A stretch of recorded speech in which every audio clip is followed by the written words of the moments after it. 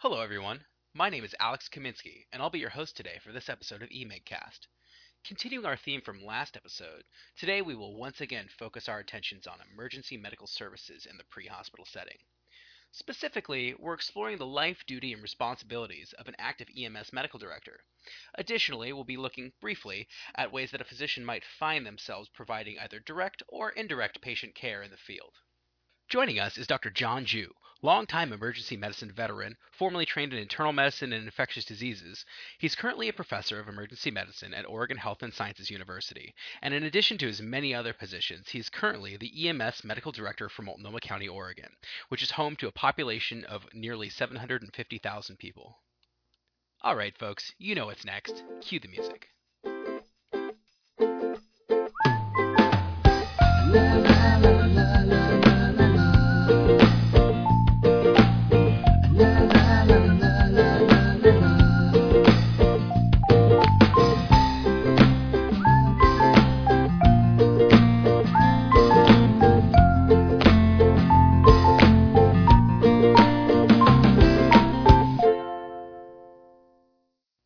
Well, welcome to the program, Dr. Ju.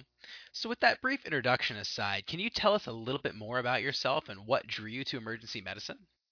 Oh, actually, it's sort of a circuitous way. I'm sort of the elder grandfather of the profession. When I entered into medicine, I actually went to undergraduate in Ann Arbor, University of Michigan, and medical school at Wayne State. And at that period of time, choosing a career, emergency medicine really was in its infancy, where there was only 2 or 3 residency programs available, and internal medicine was clearly the mainstream. And I chose internal medicine as my primary career here as well. And through some circumstances, I sort of fell into emergency medicine because of my experience at Detroit Receiving Hospital and exposure to Ron Crum and Judy Tinton-Nally, who were my mentors. And I obviously spent a lot of time in the ER, literally, at Detroit Receiving. And that attracted my attention because I really loved being in the emergency department as well. So that's how my career started. Okay. And from there, how did you get involved in emergency medical services and the pre-hospital environment? Well, that was sort of interesting. When I came back to Oregon Health and Sciences University as faculty in 1982, I was actually one of my goals was actually to teach emergency medicine residents at that time and rotating about emergency medicine. And one of our leading faculty members, Dr. John Moorhead, was going on sabbatical, and he pulled me in the office and said, "Hey, John, how would you like being EMS medical director for Portland Fire?" And this is 1988. I said, "Well, John, I don't know much about it, but I'm willing to learn." And so he sort of smiles as "You'll like it." And that started the entire career of EMS in pre-hospital care as well. So so it sort of was that fortuitous. I fell into it. Once I got into it, I really started liking it. Wow, that's great. And sort of again, what are some of the titles that you currently hold? So I am currently the EMS medical director for Multnomah County. That's actually the county of which Portland, Oregon sits in as well. And I'm the medical director for the transporting agency, the 911 agency, as well as Portland Fire, Gresham Fire, and all the fire first response agencies. So anything with lights and sirens that has to do with medicine, that's out of hospital care, I supervise the medical activities for that group. I've been the EMS medical director since 1985. I am both the fire medical director as well as the transporting agency. The other thing that's sort of unique in my position, I have basically an epidemiology MPH from University of Washington, and I'm actually in the public health department as well with formal training in public health. So I'm in it's a very unusual position, and not a lot of other people. Dave Percy in Houston is also, he is actually the public health director of Houston, but it's a little bit uncommon relationship. I think it's a great place to be at because I actually view EMS as being a public health specialty as well. And for our listeners, who actually employs an EMS medical director? I'm actually a county employee for various reasons, a lot of that being political. The other hospitals didn't want a quote-unquote OHSU employee, which I'm also a faculty member of, they were worried that, quote-unquote, the medical director would steer patients towards their hospital. So there's a lot of politics involved in that issue here as well. Okay, a county employee, that makes sense. So, from last month, many of our listeners had a general overview of EMS fellowships, but maybe for those that weren't able to tune in, you could give a quick overview as to where EMS falls in the scope of emergency medicine in the United States. Yeah, and so as everybody, at least if you're listening to the podcast in North America, there is a lot of differences in the international scope of emergency medicine. In North America, emergency medicine is actually mainstream and is in the American Board of Medical Specialties as well as North America and Canada too. So it is a specialty in itself, and within the emergency medicine arena, EMS is a subspecialty in emergency medicine, and you can actually be in family medicine as well and be a subspecialty in EMS as well. So we attained subspecialty status about 2 years ago as one of the 3 or 4 subspecialties in emergency medicine itself, other ones being obviously pediatric and ultrasound and toxicology, et cetera. So it in itself is a subspecialty in emergency medicine with basically a distinct body of knowledge and a distinct area of expertise and distinct unique aspects of training. My colleagues in Europe and as well as the UK and Australia are slightly different, and there's some nuances. So if you look at the specialty of EMS, I think without being, I would say, parochial, I think that North America is leading specialty of EMS as it stands. There are a lot of other, I would say, emergency medicine experts, but they're labeled something different in other countries.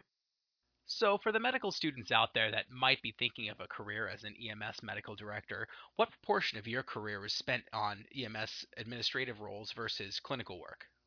I devote half my clinical time to seeing the patients in the emergency department, and the other of my time is devoted purely to EMS service. So the vast majority of my administrative time is administration of EMS. Okay, great. So, moving on a little, what would you say your primary responsibilities are as medical director, and what sort of skills do you use most frequently? Yeah, I think the primary skills, and actually a lot of the primary skills were not learned in medical school. It was on-the-job learning as well.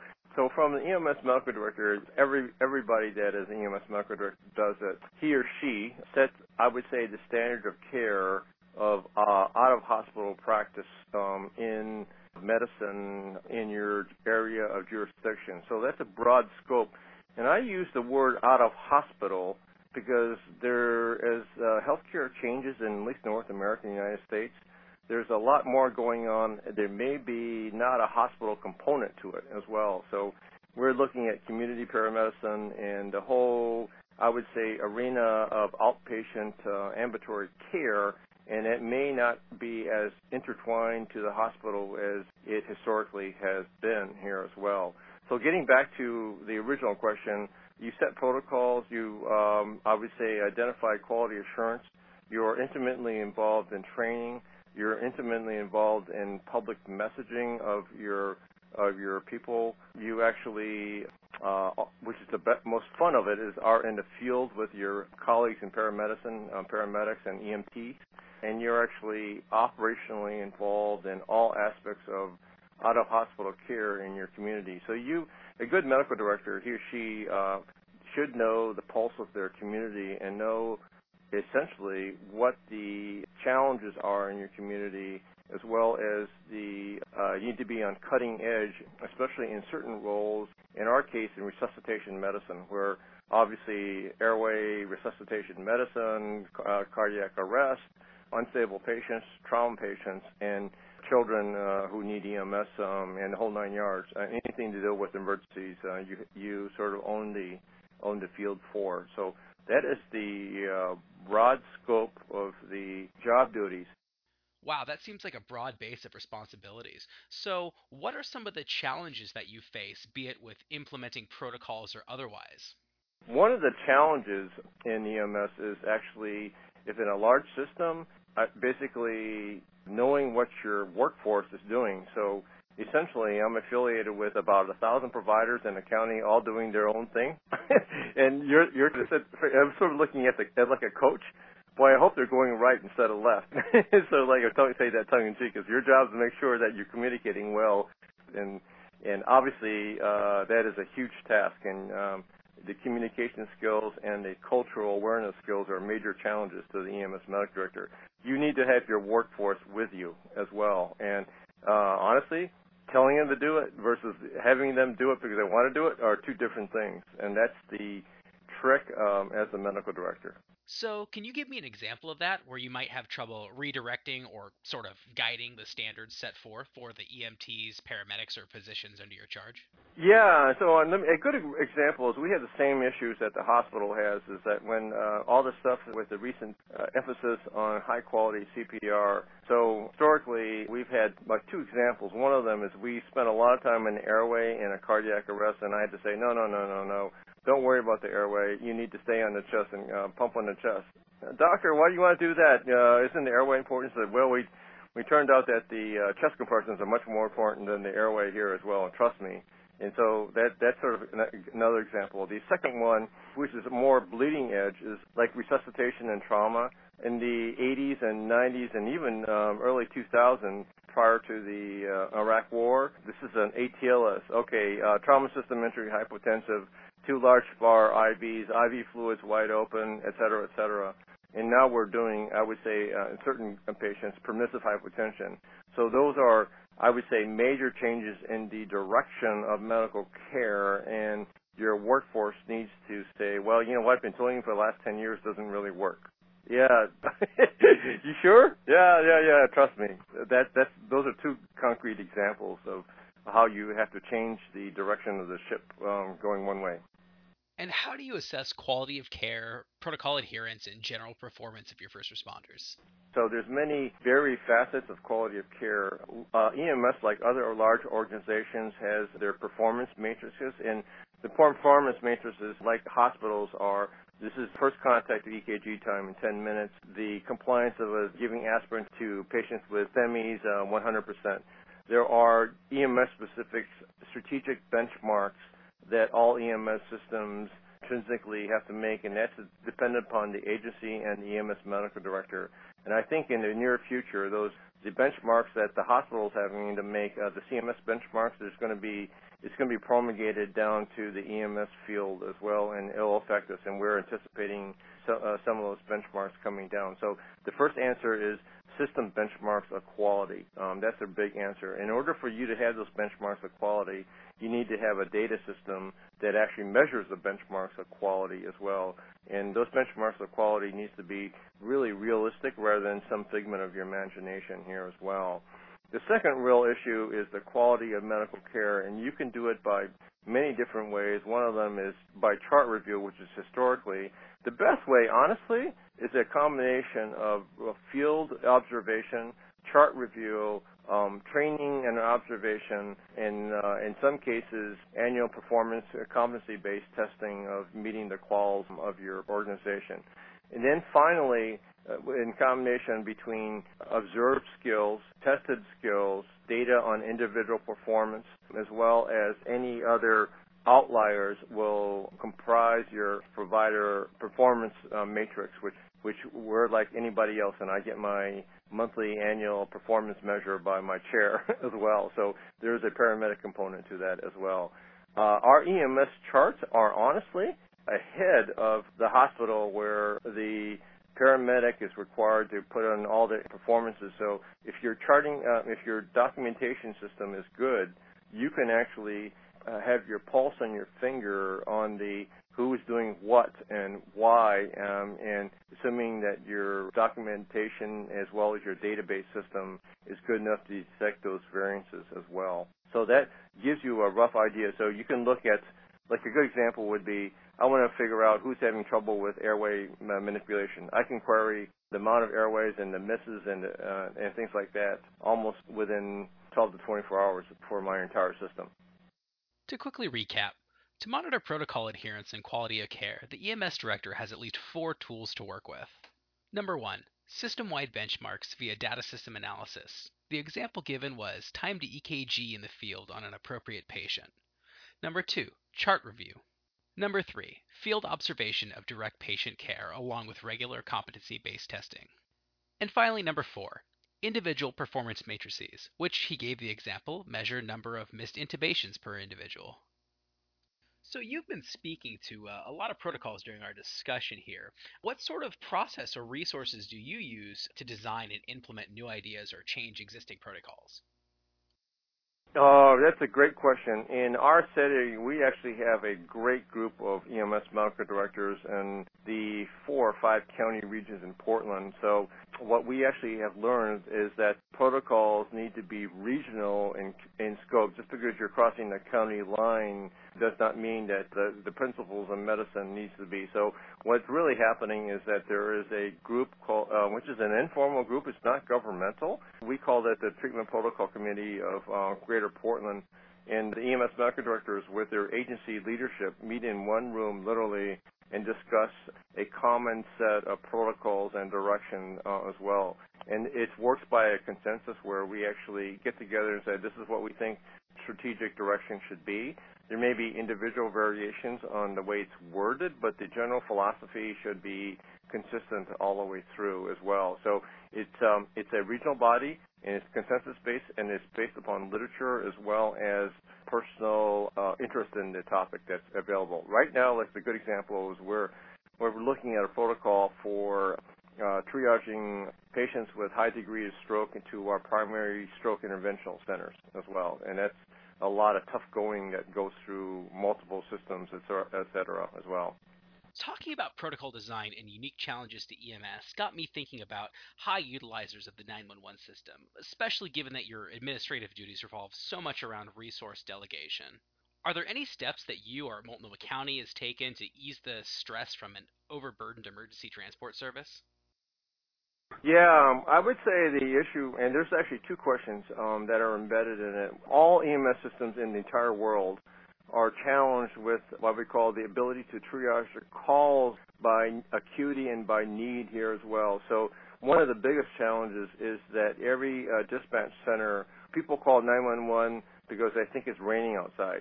It's like, why did you call 911? So they use 911 for basically the concierge of the, I have a ache and pain, and what should I do about it as well? So our challenge, and every community has this challenge, and over the whole world, is to triage that call in a high priority fashion. And frankly, it's inexact because a lot of the time, about one half the callers are the third person callers. A good example is I saw this person not moving in the street. I was just driving by. I just want to let you know. I said, okay, is he breathing? Well, I don't know because I drove by him about 5 minutes ago as well. So that gives you an idea that the call science from a triage point of view, and that's why we respond license siren to a lot of, I would say, people. It turns out they didn't need license sirens response, but the error problem is you have a person that's not responding. Oh, he's not breathing. We need to do a full cardiac arrest. Getting back to your original question of people who use and frequent 911, it turns out they are doing it because of many different real reasons. And another way to look at it is that a lot of them have behavioral health or substance or dependencies that actually, or medical conditions that call 911, and they are not channeled to an appropriate resource. So let me sort of do a redirect here. Since we, in Oregon, we have had Obamacare, or the Oregon Health Plan version of that, for the last 2 or 3 years. And a lot of our patients in the United States who were, I would say, disadvantaged populations that didn't have insurance were left in the lurch, and their only safety net was to call 911. So in that setting, it was appropriate to call 911 because they didn't have money or a doctor, and we are basically the final bottom line. Since the advent of the ACA, otherwise known as Obamacare, we have noticed our people with non-insurance to go from 15% to about 6 to 7%, which is, and the vast majority of our disadvantaged population now has some sort of health access to health care. And our health care providers, our managed care organizations, have hired a team of social workers, behavioral health specialists, housing, and a multidisciplinary, and their basically mission is to find the appropriate services, both medical as well as non-medical, that would actually fix or greatly relieve the problem of people who call 911. I would say inappropriately would be a judgmental word, but it would be people that call 911 because they had no other resources. And with those, we currently have 8 of those social workers housed in our public health department, and they're working with our hospital colleagues and our outpatient colleagues and behavioral health specialists and housing specialists and case managers to actually try to solve a lot of the problems. And within our cohort, we have noticed that these calls to EMS have dropped over 50 to 60% when they're basically case managed actively by our social workers and the team. Now, is case management of high utilizers or poor resource patients a system that's unique to Oregon, or is this a movement we're seeing on a national scale? The program is unique to our area, but basically we stole or borrowed the idea from San Diego County and Dr. Jim Dunforth. And they had an EMS unit go out, and we sort of expanded on it and actually had the CMS, one of the innovations in healthcare. We applied for that, and this is one of the few pilot projects that has borne fruition. So there are a lot of similar type of efforts in almost all aspects of at least this is unique to the United States because Canada has national health insurance and things like that. So U.S. is new to, I would say, a comprehensive health care. Whatever you think of Obamacare, it's a unique program here as well. So there are a lot of similar programs in other municipalities, and ours is probably just one of the examples. Now, you talked about collaboration and borrowing protocols from San Diego County. Are there other national bodies of EMS directors that congregate and exchange ideas? Obviously, we do, and obviously there's actually 2 or 3 aspects. And there's a formal group. It's probably the best academic group. It's called the National Association of EMS Physicians. It is the body that actually embedded the entire specialty aspect of EMS as a subspecialty. So it's that body that actually has the academic foundation and the official foundation for EMS as a subspecialty, at least in North America, definitely in the United States there as well. So it's called the National Association of EMS Physicians, and there's an annual meeting where all the EMS leadership comes into one area. It's very similar to ACEP meeting or Society of Academic Emergency Medicine. And there's an informal body group of, we're just like anybody else, where there is a gathering of the Eagles where the top 50 municipalities in North America as well as London and New Zealand meet together, and we exchange ideas and compare notes, and basically it's sort of a think tank of challenges and solutions that are, I would say, unique to our aspects in EMS care in our community. So yes, those two. There's some other ones as well. The Europeans have the similar kind of meetings and organizations that are dedicated to EMS. I know the UK has identical parallel process, and there are other meetings that are cross-cultural, that are resuscitation-based, especially American Heart, the recess meeting, and things like that. So there are multiple venues where they actually have EMS specialty with other specialties like cardiologists, neurologists, and the whole 9 yards. It's a very fertile area for collaboration. It's not surprising there's so much collaboration within the EMS community, given that every field of medicine has their own unique medical emergencies. So far, we've talked a lot about general life as an EMS director, protocols, oversight, and collaboration. Slightly switching gears, one of the reasons I, as an EMIG caster, wanted to interview Dr. Ju was that he had quite the reputation for showing up to calls in the field, plus or minus a resident in tow. Individually, I was incredibly intrigued about the idea of a physician providing direct patient care in the field, and thought that medical students nationwide might like to know a little bit more about either direct or indirect patient care while in the field. So my first question to Dr. Ju is a multifaceted one. Firstly, what is the role of the emergency physician in the field, and why don't we see more physicians providing direct patient care outside of the hospital? And then next, what is Dr. Ju's role when arriving on scene? The first question is the following, and I can almost answer it in a sort of a twofold way. The first one is the role and responsibility of a physician in the field And I would have to say, being a little bit parochial, is that there needs to be a really good reason for that physician to be in the field, and that good reason would be emergency medical services training, either as a area of concentration within the EMS residency or as a fellowship as well. So you should have some business in learning about the system and providing direct patient care. The problem that occurs is that, suppose you're Joe Blow from hospital organization, you're only credentialed to provide care for that organization in the hospital, and in most cases, you're not provided the credential for that care in the field in any fashion. Obviously, you're covered in most states under the Good Samaritan Law, at least in the United States. But unless you actually have a job description that says that you need to provide out-of-hospital care, and we've termed that in North America EMS care, you're sort of out of your lane. So you need to have some sort of reason to be in the field to provide direct medical care in the field. And the best reason is either education. Education is for EMS specialty because you're going to be working with your providers in the field, or to assist them provide direct medical care in the field here as well. So I can guarantee you that the EMS providers in the field in Oregon, our paramedics are minimum 2-year graduates. So there are I have some master's level. In fact, I have 2 or 3 physician's assistants that are still paramedics here as well. I'm a paramedic as well. So the problem that occurs is that you need to have someone that's culturally aware. So the answer to your question, when I show up on the scene, I'll use the sports analogy. I'm much more of the coach.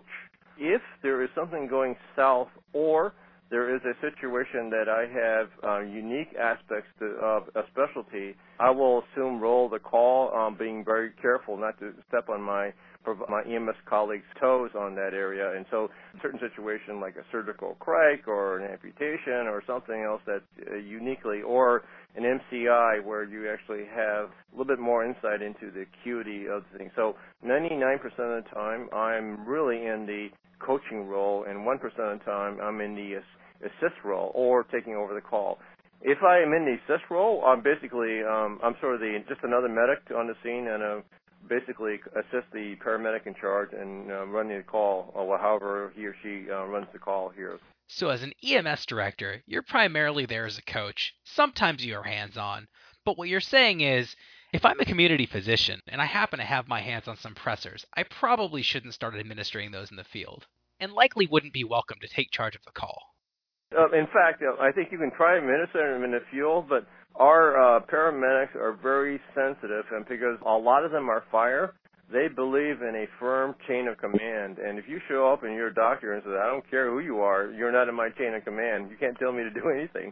And so they're very protective of their specialty for obvious reasons. So you have no idea who this person is and their credentials or their qualifications, and say, just because you say you're a doctor, I'm not quite sure what to do with you. And so we're going to do our thing, what we're supposed to do here as well. That's in the best interest of the public here as well. We do have a way to vet those people, and we call online medical control. And after a certain period of time, we usually are able to basically use the provider's resources to the best of our ability here as well. So in no shape or form will we say we won't take assistance, but they need to be well within the mainstream of the well-known assistants that we're known to. A good example would be, I would say, the nurse midwife, when he or she, most of them are she calls.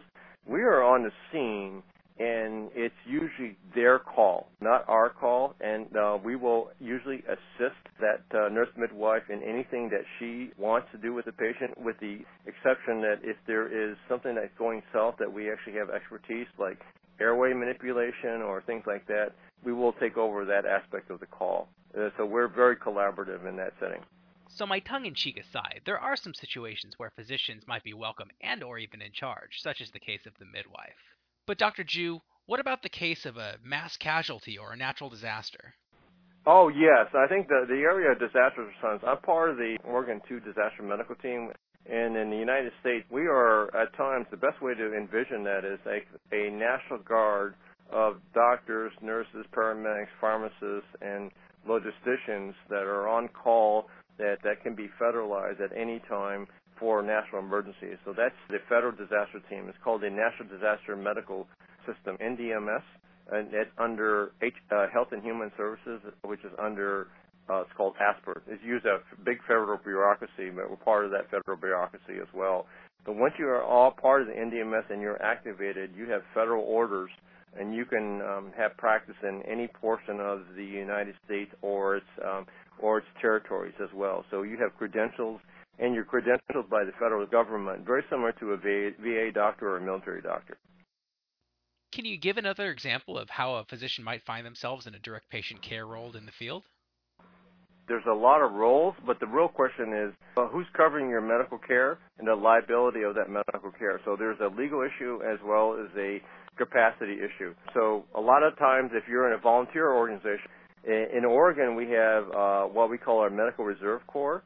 Our Medical Reserve Corps is a disaster organization, but you have I would say, the legal framework of working for the state as a volunteer. The state covers your legal liability as well as some of the operational tasks, and you have a legal framework, and you have a scope of practice, and the board and medical examiner basically assists you in all the legal aspects.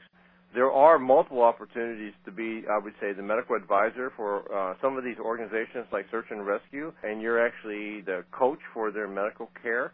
If you're a coach, you're not as liable for organizations that don't inherently provide medical care. So let me rephrase it differently. If you're actually providing intrinsic support to a search and rescue group with the major mission is keeping that search and rescue group healthy, that's not providing medical care. You're advising them how to provide their first aid. Versus being formally dispatched in a 911, your mission and duty is to provide medical care, and you're legally responsible for all the actions to a higher authority here as well.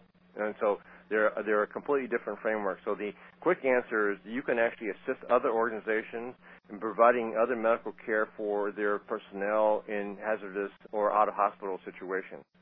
Or you can volunteer for a disaster organization.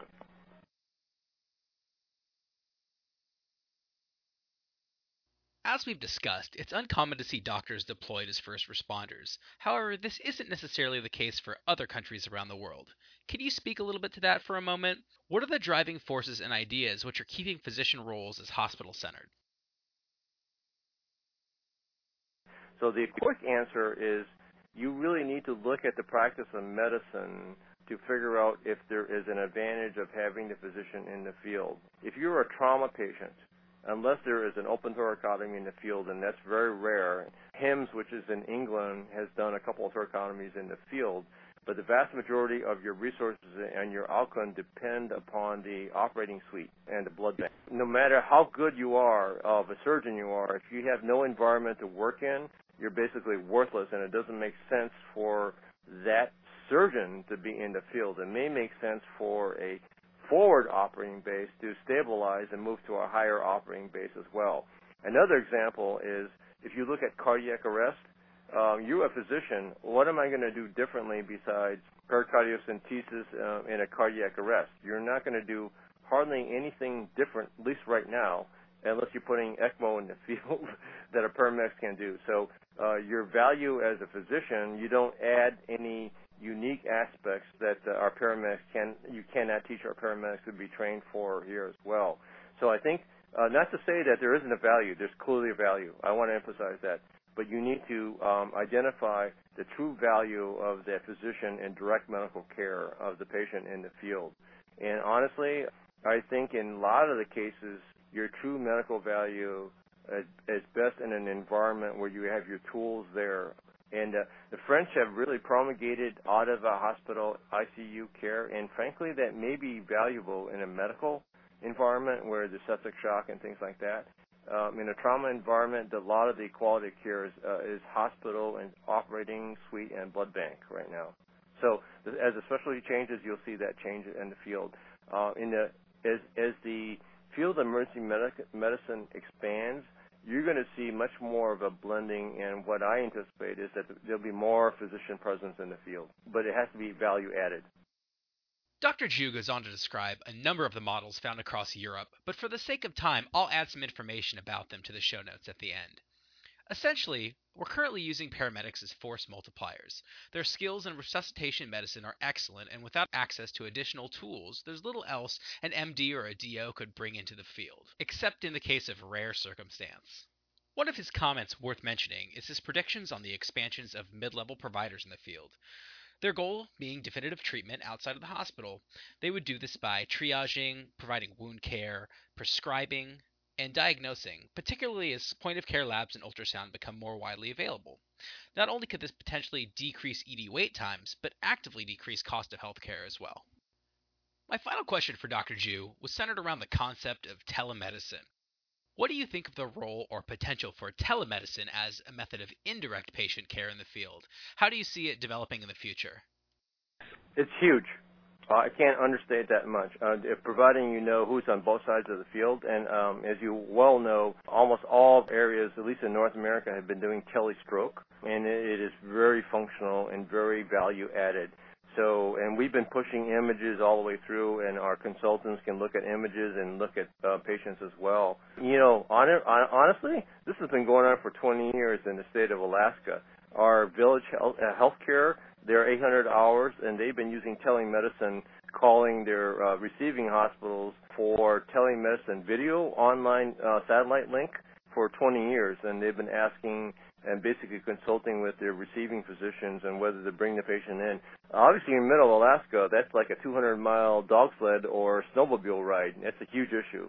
So I think this telemedicine is a huge venue, saving both time and money and acuity, providing that you are fairly grounded in the ability of telemedicine to assess the situation.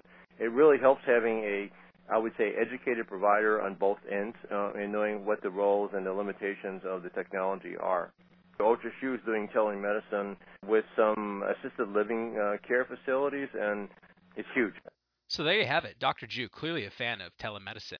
Well, with that, folks, I think we've reached the end of our interview. Thank you, Dr. Ju, for joining us today. We really appreciate it. Oh, you're welcome. It was my pleasure. Well, eMakeCast listeners, we have covered a lot of ground today. We've gained insights into the life of an active EMS director, including some of the challenges, methods of protocol development, as well as methods of implementation and evaluation of said protocols.